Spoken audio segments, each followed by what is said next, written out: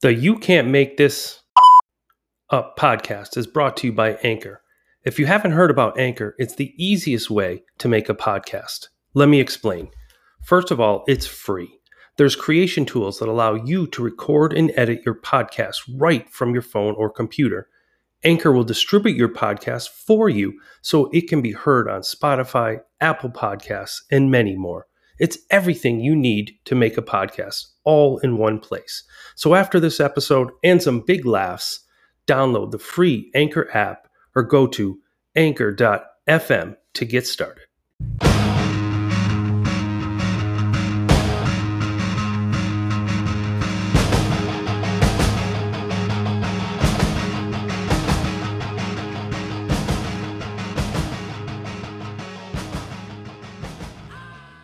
This is the You Can't Make This Up podcast. 15 minutes where you can dive into the unforgettable, hilarious stories that are the essence of educators' lives in schools.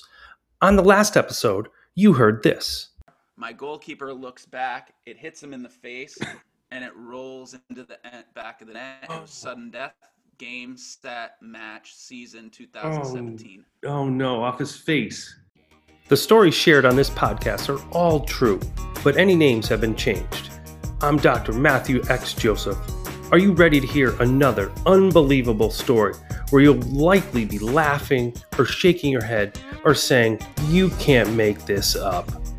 I am ready, so let's do it. Right? Okay.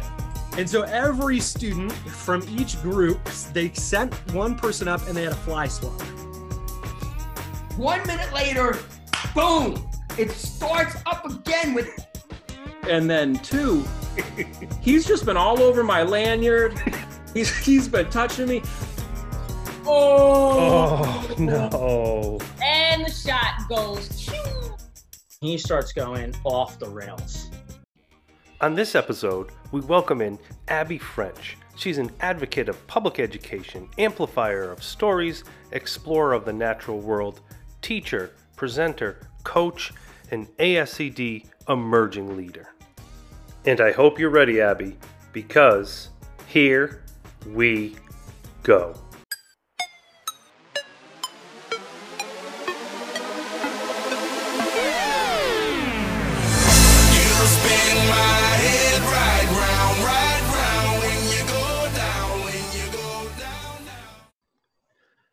All right, we are back, and I am so excited to welcome in an ASCD emerging leader with us today, and I'm so excited about that, especially being part of MASCD. So without further ado, Abby, welcome to the podcast.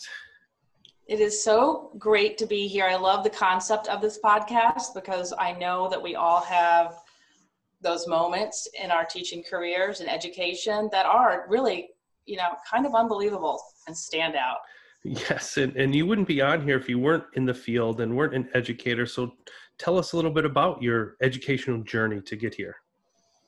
Well, Matt, I started teaching middle school fresh out of college at 21. And I pushed pause at about 6 years in and had a family, and then decided about 6 years ago or 5 years ago to go back into teaching. And so I'm back in middle school.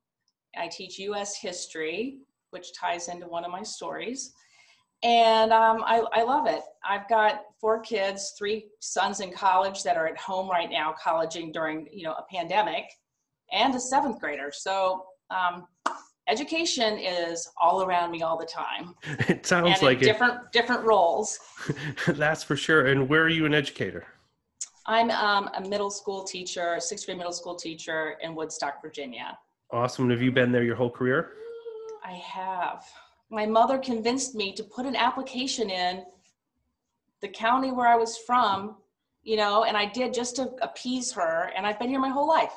All right. Well, you have been in education your whole life, as you said, and in middle school, which means you have plenty of stories. So you knew you were coming on here today to share something that will make our listeners just shake their head and just say, "You can't make this up." I wish I could. I wish it was just a made-up story. I know. So Abby, take it away. Okay. So I teach U.S. history from, the colonies through 1865.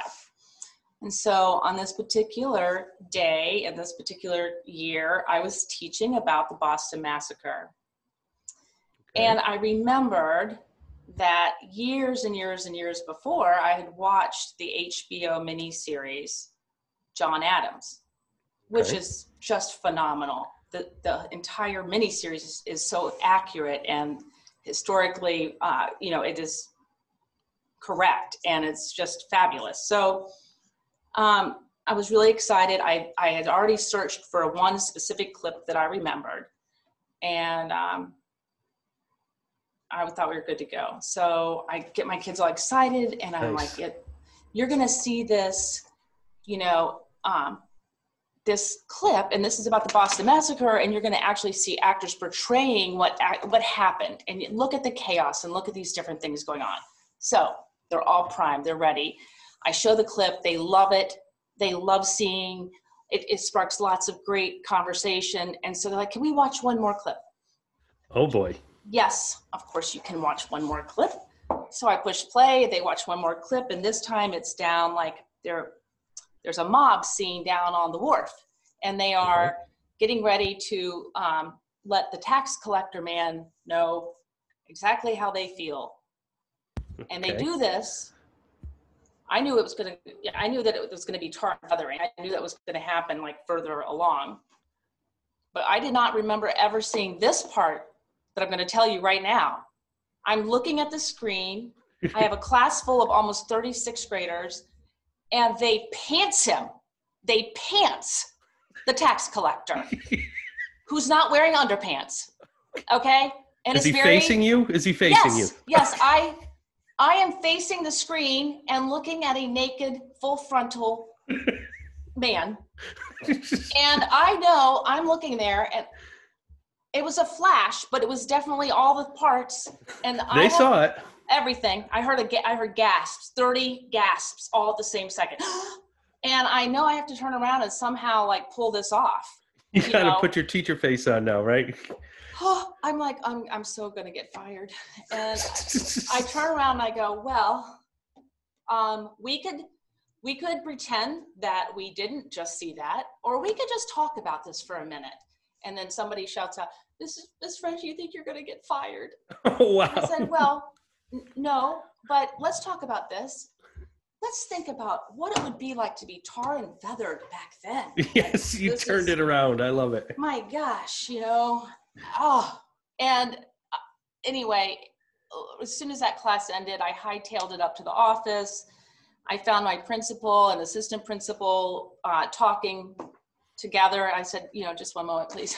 And I said, if you get a parent that calls and says, my child was shown full frontal male nudity in history class, I said, they're not lying. They're not lying. I did that. And so anyway, it was all okay. Everybody just dealt with that. But I just died that second where I had to turn and face their faces. That is awesome. That second where you look up and say, this feels like an hour of time just passed. Oh, it did. It did. And I just, I thought, I shouldn't have thought. I don't remember that section. I must have gone to the bathroom when I watched the miniseries at that time, or some kid was crying or something. You blanked it out. At home. Yeah, because I would, anyway, that was that moment. Oh, that is awesome. That will never, ever, I will never forget it as long as I live. Oh, that is fabulous. Well, that is that is definitely one that'll make me laugh for sure. Yeah. Yeah, if you ever see that clip, you'll think of me. I'm going to pass. Yeah, yeah, I guess so. Well, yes. It was an excellent miniseries. Okay. But always, tip to teachers, always preview your, quick little couple-minute video you want to show the kids. Yes. Always preview. That is great. Yeah, not one of my shining moments for sure. But I do have another story. Keep them coming. I mean, we go from a full frontal male nudity. I mean, bring on the story. Well, this might be I might need to give a little warning to my animal lovers listening. I'm an Okay. animal lover, you know that. But it is all part of the story. So my second year of teaching in the same area where I'm from, it's a rural area. Okay. So rural Virginia. Okay. Hunting is a big part of life here for a lot of people. But it wasn't, my family was a transplant growing up. So I did not have any hunting background, and I wasn't really familiar. And so that adds to this part of the story. All right. One morning, one of my students, one of my sixth graders, shows up. And he says, "I've got something for you." Okay. And, I'm like, "Oh, that's really nice. That's really nice." So he's digging in his book bag, and he pulls out this Ziploc bag. And he said, "I want you to have it."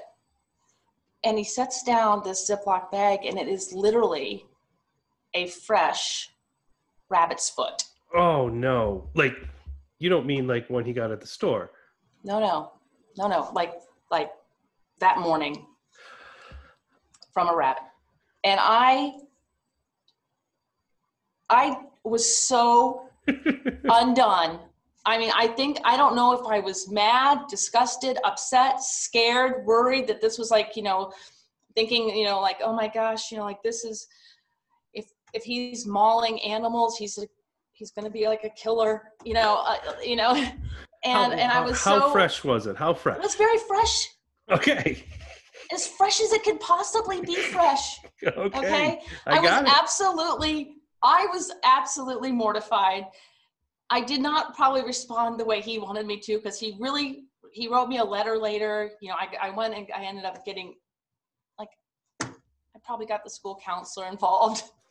And they had to get the parent involved. And now I would have dealt with that I probably still would have mentioned it to someone and why he couldn't show up bringing animal parts. Yeah.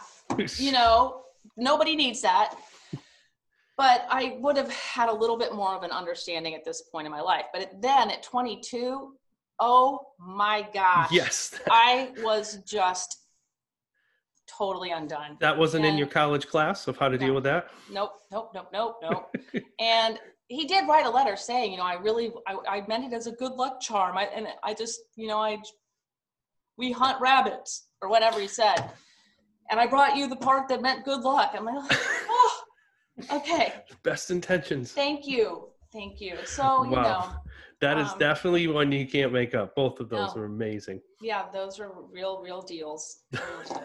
That is, my favorite part of this, and besides connecting with folks who I respect like you and enjoy having a conversation with, or folks like my last interview with Brandon, who I've never met before and now been a connection, is just hearing these in real time, because I don't know what's coming, and for me it's just a blast. So it's oh so yeah, right. fun. You don't know it. That's so true. Right. I want the same reaction as the audience gets here. So that is great. So I've been seeing you doing some amazing work. I know you and I had an opportunity to connect doing some work this year, but tell the listeners where they can find you, because I recommend highly to follow the great work that she's doing inside of the classroom, and now with the Edgy Sisters doing some awesome work as a collaboration. So tell us where we can find you.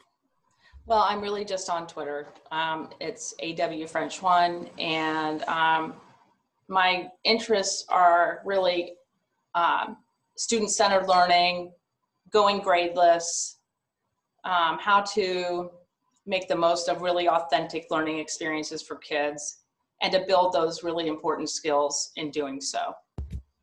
Well, that's great. I've seen it and all that you do, and you walk the walk, and that's awesome. So, and you laugh the laugh too. So I'm psyched that you were able to come on today. It's always you got to have a good sense of humor, right? Absolutely. You have to. You have to. In what we do. And for all of you out there that are still either laughing or shaking your head, if you have a story, or if you have something that our listeners would just say, you can't make this up, reach out to me, connect, and we'd love to hear it, because as Abby said, we have to continue to laugh, and we have to keep being there for each other during this time. Yeah, so wonderful. Thank you. Awesome. Well, thanks for coming on. This is the You Can't Make This Up podcast, brought to you by Anchor. Create, distribute, host your podcast 100% free at anchor.fm. Subscribe to this podcast on Anchor, Google Podcasts, Spotify, or wherever you listen to your podcasts. Leave us a rating and review and share it with your friends. And remember, you don't have to be an educator to listen. Special thanks to Carl Hooker for his influence in getting me started on this project, Dr. Jeff Pritchett for introducing me to Anchor, and Christine Vervaeke-Weinstein for writing the intro and outro to this podcast, and each and every guest who has shared a small snippet of their educational journeys with us and made us laugh out loud along the way. I'm Matthew X. Joseph, and this is the You Can't Make This Up podcast.